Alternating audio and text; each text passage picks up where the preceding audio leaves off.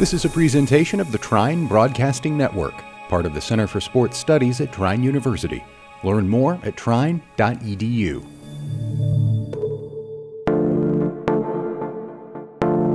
Welcome to the Center for Sports Studies podcast. My name is Brandon Podgorski, professor of sport management at Trine University, and I want to welcome you to this week's podcast.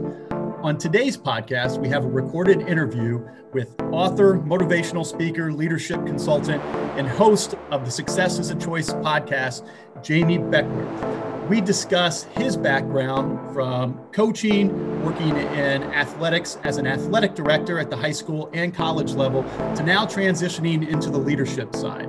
We're going to talk about his experience in the leadership world as a former coach, athletic director, and now leadership consultant. I hope you enjoy it. So Jamie, welcome to the show.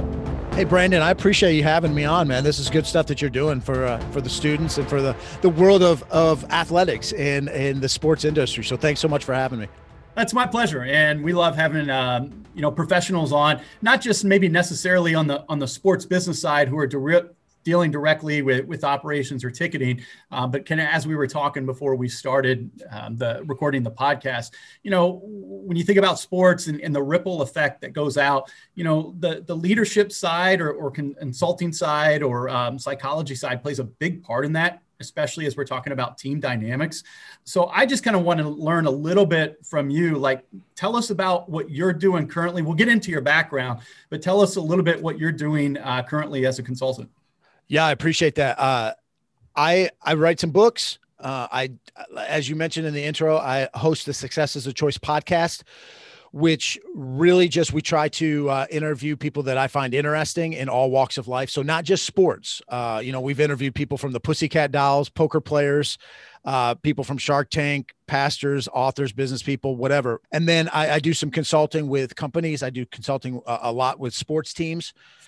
And when pre-COVID or before COVID, I was doing a lot of traveling and speaking at different conferences and things like that. But pretty much just trying to help people have better cultures and develop better leadership, have more positive leadership and just make their organizations or their teams better, maximize their potential, however I can help. So that's in a nutshell. That's a lot there, a lot of hats or whatever. But in a nutshell, that's what we're trying to do, is help people be better with their teams. So tell us about your background and how you kind of got this expertise and experience in being able to take, your past, which I know about, and you can get into a little bit more, working in college athletics, high school athletics, to now, working with some really high level people. We'll talk about your podcast too, and having some really big names coming on to your podcast. Tell us about how your experience has transitioned to where you are now as a consultant. Yeah, I appreciate that. I guess my background would be best summed up as, almost like the cliche, jack of all trades, master of none. Maybe that's probably not a good thing, if I'm asking people to pay me for my expertise and I'm saying I'm not a master of none. But, my whole career, I've played tons of sports. And then even at the coaching, in college, I went to a Division III college and I lettered in 3 different sports. Obviously I wasn't great at any of them, or my coach wouldn't have let me play the other ones. And even in track, I did everything in track because I didn't have a specialty. I was good at everything. I probably should have done like the decathlon. I was decent at everything, but not great at anything. I was like the 4th man on every single relay. Not the anchor leg, but like the 4th guy. Who else can we get? All right, let's throw Jamie in there. But then even as a coach, I've coached men, I've coached women, I've coached at all the different levels. And I've been successful. I've been coach of the year. I've had big budgets. I've also gotten fired. I've been a terrible coach at times, and I've driven 15 passenger vans, and eating box lunches from the cafeteria. Mm-hmm. As an athlete, I've been a good athlete. And I've also at times been the athlete whose best friend is the water cooler and the athletic trainer. Yep. Those are my best friends. So, I say all that circling back around because I think that I'm actually positioned pretty well. And that's why people have liked some of the things I've had to say and the work I've done, is because I understand where a lot of people are coming from. Stephen Covey, 7 Habits of Highly Effective People, says, seek first to understand, then to be understood. And I think I can understand where, all right, you have a big budget, you have a small budget, you're successful, you're not successful, you're building a program, you're established, whatever. Like I can understand a lot of those. And so I try not to just dive into theory, theory, or this is what I would do if this is the case, or I've never been there. I've been where you're at. And so I think that's why a lot of coaches, ADs, businesses even have brought me on to help out. Hopefully I've helped out a little bit, but you're there in Indiana. I started off early in my career. I was an assistant coach at Anderson University, which is a little bit south of where you guys are at, but a Division III as well. And I started off there, and I was a NCAA Division III head coach in Texas at the age of 27. I had some success early with coaching, but and then I ended up my organized career at Marion, Indiana, also in Indiana, obviously, but Marion High School as the athletic director there for a couple of years. Those of you that aren't familiar with Marion, 5th largest high school gym in the world, seats over 7,000 people.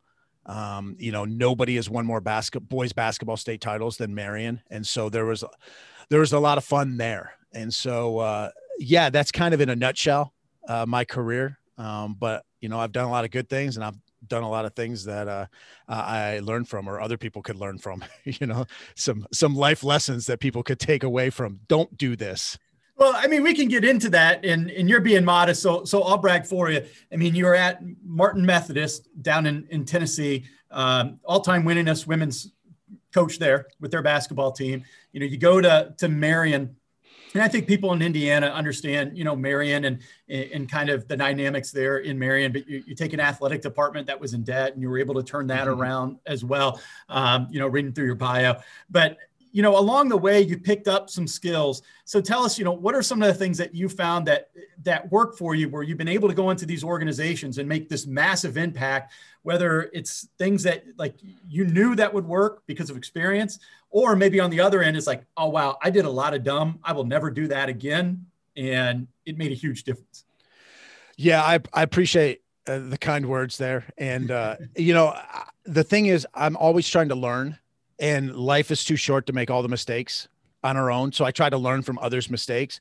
But even this morning, I made mistakes, I'm a veteran at making decisions, and I still made some dumb decisions this morning as a business owner or as a person. Even in my last year of organized athletics, I was still making some mistakes that I should know better as a leader. So you're never truly arrive. You never truly arrive, and you're never truly perfecting this leadership thing. Leadership is constant. And I do see a mistake that leaders make is that they stop learning. Leaders have to keep learning, however that is. And I think sometimes we think we've arrived, or we know it all, or we stop being coachable. And, I think we're in a people business, I think so much of it is people, whether it's sports or it could be a Fortune 500 company. It doesn't matter. You're in a people business. You need people to achieve your goals as a business. You need people that you're going to work with. You need to inspire people. I mean, we can't get things done without people. We can't go through life without people. Life is a team sport most of the time. And so I think a lot of mistakes that people make, and I did this early on, was not thinking about the people, thinking about the X's and O's or whatever that is, as a professor, thinking about, hey, my curriculum or my lesson plans or my syllabus, but you forget about the people. Yeah. Coaches do the same thing. Man, our game didn't work. We lost this game. So I'm going to spend more time on this play, or I'm going to put in a new play, or I just got to get new players. Well, if you're not treating your players well, then the new players come in and you're still going to treat them the same way, and like for me, early on in my career, I'm at Waffle Houses at midnight, banging my head against the wall, complaining about my players. These players are dumb. These players are, soft. They're not committed. They don't care, and after a couple of years, one of my buddies looked at me and he goes, Jamie, you were kind of saying this last year, right? And I was like, yeah. And like the year before. Yeah. Okay. But players have come and gone in your program. You're the common denominator. You're the one that's always in your program. So if you got players that are this way, you need to either recruit differently or you need to treat them differently. And that was kind of a wake-up call for me. And then I got fired shortly thereafter, but it was a wake-up call moving forward. Hey, it's not enough just to care about your players, but you really have to let them know that you care, and you have to do all you can to coach them up. And so whatever we're in, that's the biggest thing I think as a takeaway is we're in the people business. How can we coach people up constantly? And just last night I was on a podcast, and the podcast host asked me, about evaluation meetings at the end of the year. What are some strategies for a good evaluation meeting at the end of the year? And I said, one of the best strategies to have a good evaluation meeting is that's not the only evaluation meeting that you have. Too oftentimes we fire someone at the end of the year and they had no idea they were getting fired, or we cut somebody, or we say, hey, you stunk. You know, you did this, this, and this, and I didn't like that. And they'd never heard that before. They didn't know. They thought things were going well. You know, it's like in your class, Brandon, you know, if you go the whole semester, you know, with no homework or no quizzes or no tests, and then you just at the end, it's like, all right, here's your grade. They had no idea where they were at. Now, we should say players should be introspective or self-reflective or evaluate themselves, but most people don't do that. So if you really, truly care as a leader, you have to be evaluating them constantly, but more importantly, coaching them up. It's not an I got you type situation. It's a, hey, how can I make you as good as possible?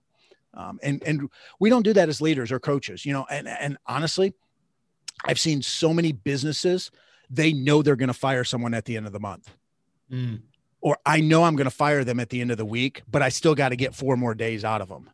And it's like, dude, if you're going to fire them, like, how is that helping your culture? How is that helping them?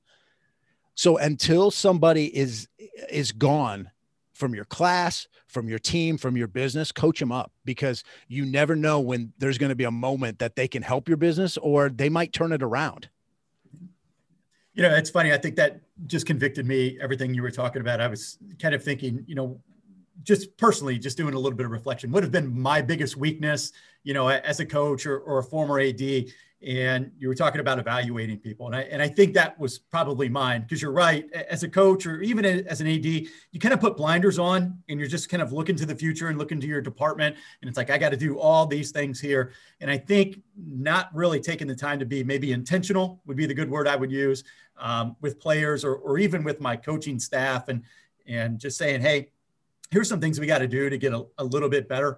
And then just waiting it till the end of the year when some of that stuff just festers, and that year-end evaluation all of a sudden becomes, instead of trying to help, it's contentious. And, you know, you kind of got into that. I want to talk about your latest book, The Bus Trip, and I'll let you talk about the book, but just kind of with the players and maybe having a little bit more personal relationship with them, or just maybe kind of realizing it's like, wow, maybe some of the things I thought wasn't true. And, you know, you kind of realize things along the way. So tell us a little bit about your book, and maybe was it based on any personal experiences? Yeah, I appreciate you bringing that up. Thank you. But yeah, it was essentially based on like 25, 30 years of personal experience or stories. Mm-hmm. You know, there's stuff in there from just teams that I consulted with a year before I wrote the book or whatever. You know, there's stories that I was hearing or things they were telling me or situations that they had that I wanted to include in the book. And so I wanted to provide a book that was really for students, for athletes. Now, obviously more coaches are going to buy it than athletes are, because 16-year-olds or 21-year-olds aren't going to buy books as much as a coach will. But the intention was, this is a book for athletes to understand how to work with one another, how to have a hand in their culture, how to take ownership in their culture, and to be better leaders, more positive teammates. And, so we have a number of situations in the book. It's a fictional book. So it's a fable. And if any of your listeners are familiar with like John Gordon or Patrick Lencioni, 5 Dysfunctions of a Team, he writes a lot of stuff. Or there's an author in Indiana named Todd Gonware. He wrote Lead for God's Sake. So it's in the fable. It's in the fable sense. It's a fictional book. It takes just a little over 2 hours to read. But throughout the story, it's a team that's struggling, having a challenging season, and they're on this road trip, and there's a whole bunch of situations and conversations that occur. And we essentially outline how you should be talking to your teammates, how you should remind them of standards, how you should remind them of what's most important in their life, how you can be a better teammate to each other. And so we wanted to provide almost a blueprint for kids to understand what they could do and how they could talk to one another. And, you know, I was pleased with the outcome. You know, I don't know if anyone else liked it. I mean, obviously I know that there's some people that like it, but I don't know if everybody liked it, but I liked it. Like it was when I got to the finished product, it was like, okay, this is good enough to release. This is something that I feel comfortable with a high schooler or a college age person reading. And just last night I was on with a college team from Texas. They are going through the book together. And last night was their last night of the book study. And so I was on Zoom with them and they asked me a bunch of questions, and so, we've all had that English teacher or that literary teacher that's trying to get us to get inside the mind of some dead dude, that wrote this book or this poem. And we're like trying to figure out what they meant. Well, I'm not dead, so they got to ask me questions of what I was thinking. So that was fun. Well, I mean, you kind of touched on a little bit about like different type of leadership traits.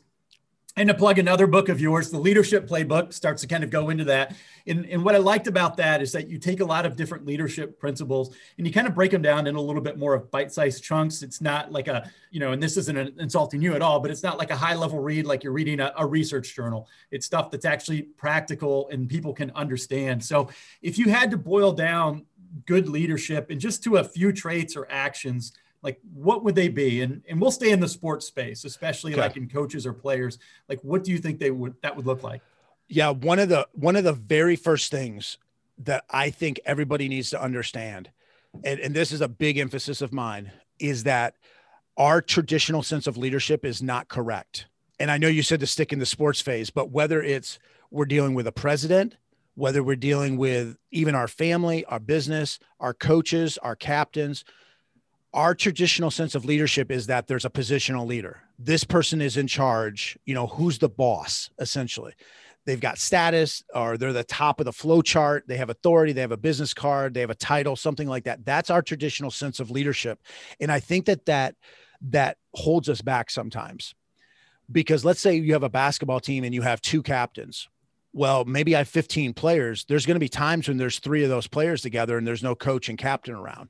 Mm-hmm. And so if those 3 players don't think of themselves as leaders, then they're probably not going to do what's right, or they're not going to necessarily be intentionally helping each other be better. And so I look at leadership as not titles or authority or status, but about influence, about influencing one another. And it's almost like it's a one-on-one type thing. Most leadership that happens isn't like, the old movie, like Braveheart, I think of, where Mel Gibson's on this big horse and he gives this great speech and thousands of people follow him into battle. That's what we think of leadership. Like everybody's going to follow and do what I say. Most leadership happens with you talking to a student in your office, or showing that you care, or one-on-one stuff, or a coach, or 2 freshmen talking in the back of the bus or in the cafeteria, and they're encouraging one another. They're reminding each other of how they can accomplish their goals. That's true leadership. That happens more often, and that's more likely to happen. And so I think of it like the wave. Obviously we're not at sporting events right now, but we've all been to these big sporting events, and the wave happens. And it's because one drunk Yahoo got another drunk Yahoo who got another Yahoo. And pretty soon there's this section doing it, and then another section. It's never like the PA address announcer or the Jumbotron doesn't say, all right, we're starting in section 29. We're going to do the wave, and then it'll go to 30 and 31. It's one person and another person, and pretty soon you got 80,000 weird fans doing the wave. Yeah. That's kind of the leadership. And when you ask, like, that would be the number one thing I would want people to understand, because then once you understand that, and if you can kind of agree with that and see where that could be the case, now that changes how you approach leadership. Now it's not just the coach only training up 2 people and only relying on 2 people. Now we're trying to train everybody. And now we're seeing the value and significance of every team member and how every team member can help us or hurt us. And so now you just take on a different level of coaching, a different level of leadership, where you're trying to make everybody better, but you're not also trying to get good compliant followers. You're trying to get good leaders. You're trying to develop other leaders. I know that freshman's not going to lead the whole team, but man, that freshman can influence 2 other people. And then maybe they can influence someone else, and they can influence someone else. And now your whole culture is exactly the way you want it. And there's so much to unpack what you were just talking about, because you're right. I mean, up until the 1950s or 60s, there was just this thought of the charismatic leader. And it was just that person who was really outgoing, maybe, in a nice way to put it, eccentric, and people would just kind of follow that. But now we found that, more like the transformational leadership or servant leadership is kind of what's preferred and what has longer lasting effects for any type of organization. So if you were to tell a coach how he should go about getting his players, or just, I guess, any leader to for their team to understand that if you're a freshman on the JV team, you're not getting any time on the varsity, but you still have a role and responsibility for a team on that team. How can they nourish that, or how can they make those players feel important? Yeah, it's a great question. And oftentimes it starts with just acknowledging that that's what needs to happen. Mm-hmm. Most of us as coaches don't see it that way. Most of us as coaches, to be honest, we preach the team, but our actions betray our words. And so we don't treat that freshman who's the 15th dude at the end next to the water cooler. We don't treat him or her like they're significant. We don't treat them like their value. We don't catch them being good. We don't add value to them. We don't make them feel like they have a role that's important. Now, not every coach does that, but I would say, honestly, check yourself, but the majority of coaches don't do it that way. I mean, the majority of coaches, the 15th man on the team or the kid that they don't like, they don't spend as much time with. And that kid can ruin your culture, or that kid could actually help out your culture sometimes. Or at worst, even if you're Machiavellian-esque, that kid might have to play for you someday. You might have foul trouble or an injury, and now lo and behold, the kid you don't like has to play for you. So even if you're at a Machiavellian stage, train them up and develop them and have them have confidence so that you can use them one day, which I'm not in for using kids necessarily or being Machiavellian or manipulative, but at the base level, you should be coaching up every kid that you have. So the basic answer to that is, first of all, coach has to understand that that's important. But then secondly, they've got to do what they say what they say is important. Team. Okay. So you're not just pointing out when Steph hits that shot at the end of the game to win the game. You're pointing out that Draymond set that screen and you're pointing out that, whatever D'Angelo or, Kevin made that pass, or so-and-so took that charge with 10 seconds to go in the game that even got you the ball back so Steph could hit that shot. So you're constantly pointing out these little things that you're preaching them to do all the time. You're always asking them you're selling something. You're selling them to sacrifice, put their agenda, their ego on the side for the sake of the team. And now what you're doing is you're praising and acknowledging when they actually do it. And I think that's a huge point that coaches or leaders, whether you're business, whether you're a professor, whether you're a coach, we don't do that enough. We don't catch them being good. And I think we need to do more of that. And then all of a sudden we're going to have a culture where now our players want to do things that we ask them to do. Well, and maybe about this because you were talking about that, but Tony DeCicco, who wrote the book Catch Them Being Good, which I think is probably what you were mentioning there, talks about that a lot. And this guy was a former head coach of the U.S. women's team.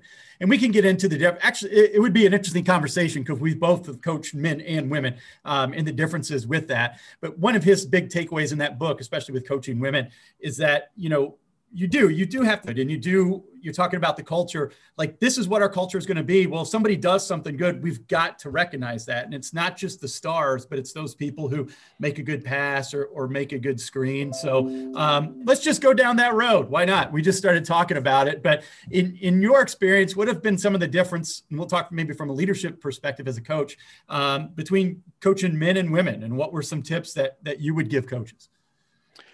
Yeah. That's an interesting question because honestly, the answer to that now would be slightly different than the answer when I actually became a women's coach back in the early 2000s. I think there's less and less differences now, and I'm not even talking like physical differences necessarily, but I think it's more imperative now than ever before that we treat every person as an individual, and not to go like kumbaya on you or anything like that. But there's so many different personalities and cultures and backgrounds that these kids or these athletes are coming to us with. There's so many, in some ways, kids are simple, but in some ways they're more complex than ever. And so I think it's more important now that we're looking at, even if we have a team of 15 guys, and even if they're from, high school, you're all from the same town, but you're going to be different. There's so many differences, and there's so many emotional issues that you have to deal with, and so many social issues that each one is dealing with in their own way. So yes, I'm taking the easy way out, or I'm not answering the question 100%, but whether you're coaching males or females, the individual matters. And that's not just a bumper sticker. Like, every individual you're dealing with or working with has something that they're dealing with, has something in their mind that two best friends might handle something differently. And so it's really harder as a coach now than ever before in some ways. But I also think coaches are messing up by focusing too much on X's and O's and strategies, when that's not the reason they lost the game. That's not the reason that their culture is bad. The reason that those things, the results aren't what they want, is because they're not taking enough time to deal with real issues with people and get to know people and spend time working on those relationships. And I'm the king of bad analogies. So this is a bad analogy coming up, alert. But in a marriage, it's so much easier for me to bring home flowers, a card, chocolates, or a balloon than it is to have a good, honest conversation, or to listen, or to pick up my socks after the millionth time of being told not to throw them on the floor of my bedroom. In the same way, a coach, it's much easier to put in a new play or a new wrinkle or change up the starting lineup, but you still have the same issues a lot of times. You're just putting lipstick on a pig. And so I think as coaches, as leaders, sometimes we don't dive into the heart. We don't take the time to deal with stuff that actually is what's causing some of our results. The play, all of us have good plays. What you teach in the classroom, it's not bad stuff. You're not teaching the wrong stuff. And I'm not, as a coach, giving the wrong plays. It's all going to work. But I might not have inspired kids because I haven't taught them well, or I don't care about them. They don't trust me, or whatever. So I went a long way away from answering that question, but I will give you a sound bite. I'll give you a little nugget. Okay. So the difference between coaching men and women, and this will get me in trouble, and there'll be somebody that'll be like, well, that's not always the case. And it's like, yeah, no kidding. Nothing's ever like the case. There's always exceptions. But so you're in a locker room and you're talking to a bunch of a female team, your women's team. And you're like, we have got to take care of the ball better. We just had way too many turnovers today. Way too many turnovers. That's got to change. Little Whitley over there in the corner, she's like, I wish coach wouldn't be singling me out. I can't believe coach is talking about me, in front of everybody. I didn't mention Whitley. Okay. But she's feeling that way. All right. Same situation on the guys team. You're talking to them. We got to take care of this ball better. We are turning this ball over way too much. Jalen over there in the corner, he's shaking his head. Yeah. Coach is right. Jawan's got to take care of the ball better. Jawan's got to do a much better job. Yeah. Okay. That's a terrible joke, but in some ways, but you're going to have those kind of players. You're going to have some players, no matter what team you coach, that internalize things and take everything personally, or are offended by stuff, or think you're always talking to them, or are distracted by things. And you're going to have people that never take responsibility. People that, you could tell them, Jalen, you're the one that screwed up, and they still don't believe you, or they're going to find excuses. So as a coach, as a leader, you're always trying to find out what makes every individual tick. And, if you're coaching a tennis team or a golf team, man, it's awesome because you only have a few players. If you're coaching a football team or a baseball team with a JV, all of a sudden you've got a million kids. So it's easier said than done sometimes, but that's what makes coaching so rewarding. And it also makes it so difficult at times and challenging. But I think that's kind of the beauty in taking the time to do the hard stuff. Like I've heard stories of Nick Saban, like they will have 2 hours where they practice getting on and off the bus, or, we're on a road trip and we're wearing the same things, or we come into a building and we're taking off our hats. Like it's just little stuff. Even Doug Peterson was talking about that with the Eagles when they won the Super Bowl. I mean, now I don't know if there was enough he could do culture wise to overcome some things, but those little things, I mean, they do matter. And if your culture is going to be this, we say we're going to be about this, then coaches have to take that time to, get to know the players as individuals and, not stand for anything that's going to cut against it. You're absolutely right. And you're going to get your culture. Everybody has a culture, and that's also a misnomer out there. Some people will be like, well, we don't really have a culture. No, what you mean is you don't have a good culture. You don't have a culture you necessarily are proud of, but everybody has a culture. Your culture is what you emphasize or allow. It's what you reinforce. It's what you reward or allow. And we're intentional about our culture. Now, if I don't have a very good culture, I was intentional about choosing other things. I'm intentional about not holding people accountable, or I was intentional about, I'm going to focus on X's and O's, or I think it's a great point with like Nick Saban, practicing that stuff, or the old stories about John Wooden practicing or showing them how to put on their socks properly. Yep. We, on my teams, we practiced how you substituted. Okay. You take the towel, we have a towel, you go to the bench. We would literally practice that, where you go from the bench to the scorer's table. You would kneel at the scorer's table. We would hit the horn, and you would sprint into the person that you're subbing for, and you would hand them the towel. And then the person would take the towel, come to the bench, everybody high fives. We literally practiced that multiple times. And that sounds so silly, but when you think about it, and everybody can think about this that has ever watched sports, you've seen a person be upset that they're coming off the floor, that they just got subbed for, and they mope off the floor, or they don't do something. And we've also seen people go into the game and they don't know who they're going in for, or they just are lazy going in and then they're not ready. We've all seen that. And so it's like, okay, we don't want that to be our program. So we're going to drill this. This is a special situation that we're going to train.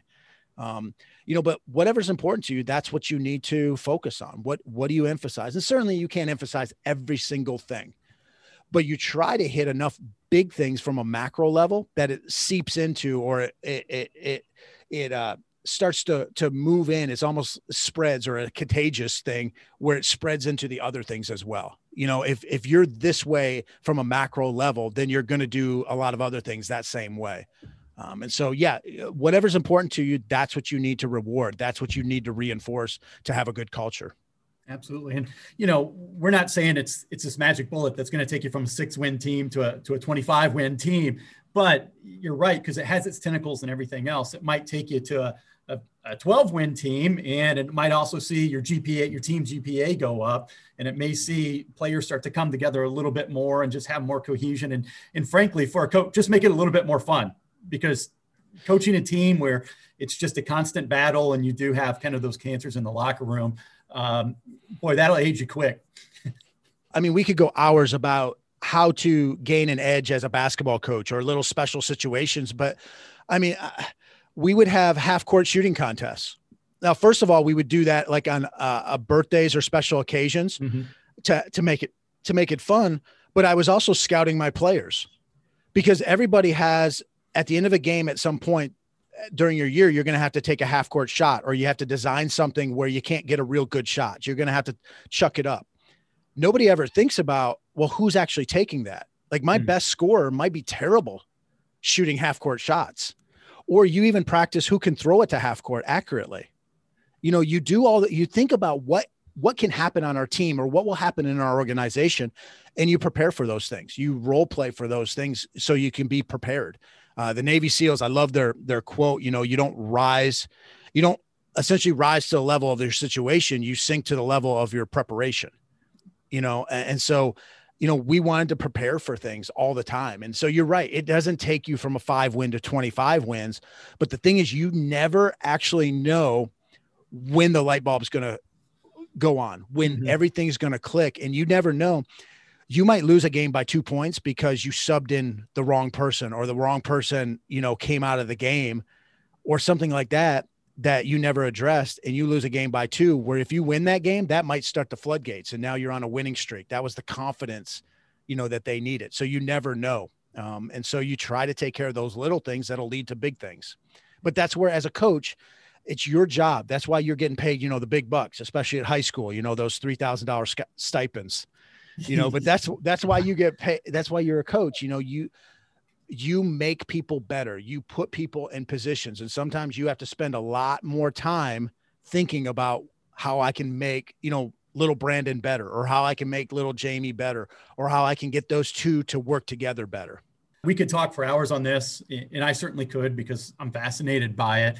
However, just in the short amount of time that we've been able to talk a little bit about leadership and some skills. But if people check out your podcast, Success is a Choice, you've had some pretty big names on there. I saw Rachel Cruz was on there. You've had Clark Kellogg, Mike Lombardi, John Gordon, which is kind of like the gold standard in talking about things in leadership and organizational development. So pitch us a little bit. Tell us about your podcast. Where can people hear you, and just about some of the things you get into? Yeah, I appreciate that. Thanks for the kind words. Success is a Choice podcast, and you can find it, wherever you get fine podcasts. It's on all the, it's on all the S's, SoundCloud, Spotify, Stitcher, iTunes, Apple. But it's also successisachoicepodcast.com. And so they can check it out there. But I started off, it's not the best business model. Most people will talk about, you got to have a niche and you got to have a specific target audience. So I don't get as much momentum out of some episodes as I would like, because my audience, not every episode is someone that's in their wheelhouse. So if it was only education, then every educator that ever listens to an episode would want to listen to the next episode, or only basketball coaches would want to listen to every episode. So I have people that don't listen. My downloads are up and down sometimes. Okay. So from a business standpoint, it's not great, but I wasn't doing it from a business standpoint. I wanted to add value to people that were my fans, people that liked what I was doing.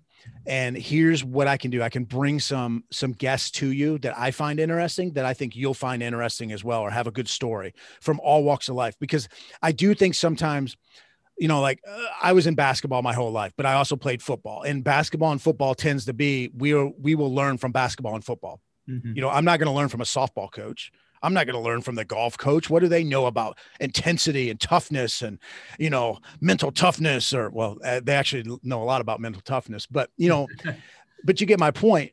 I wanted to introduce them to lots of people, because you can learn from someone, an entertainer. You can learn from a business person. And so, it's been fun. It's been fun getting to know some of these people, having some of these people on, talking to them. And I enjoy it. It's been nice. It doesn't make me money. It's a labor of love. It's a hobby to a degree, but it's been really fun. And I don't get the episodes out quite as quickly as I would like sometimes. But my most recent one at the time of this recording is Rachel Cruz, Dave Ramsey's daughter, but she's got a name in herself. I mean, she's a New York Times bestselling author. She's got quite a following herself. She's kind of big time, but I had her on, and I was like, gosh, I got to do better with my budget. The whole time I'm taking notes, and I'm like feeling guilty listening to her. I'm like, why did I have you on? You're killing me here. But it's been fun. Jamie, where can people find you on social media and online? Yeah, if they're twits, I'm on Twitter a lot. So that's at Coach Beckler, and it's BECHLER. Looks like Bachelor, but at Coach Beckler. And they can find a lot of my stuff there, but coachbeckler.com. They can find all my books and the podcast there, and the stuff that I'm doing. Write a blog article about every week about something. Most of the time. So Coach Beckler, at Coach Beckler is the best way on Twitter. All right. Well, Jamie, we appreciate you coming on the podcast. Thank you. Thanks, Brandon, for having me. Appreciate it. Thank you for listening to today's podcast. Be sure to download our next episode on February 5th, when we interview entrepreneur and sport industry professional Tim Ziakas. We'd like to say a special thank you to producer Josh Hornbacher for his work behind the scenes today. This is the Center for Sports Studies podcast, broadcasting from the Trine Broadcasting Network. For more information about the Center for Sports Studies, please visit trine.edu. Also, be sure to like the Trine Center for Sports Studies on Facebook and follow us on Instagram and Twitter at TrineCSS.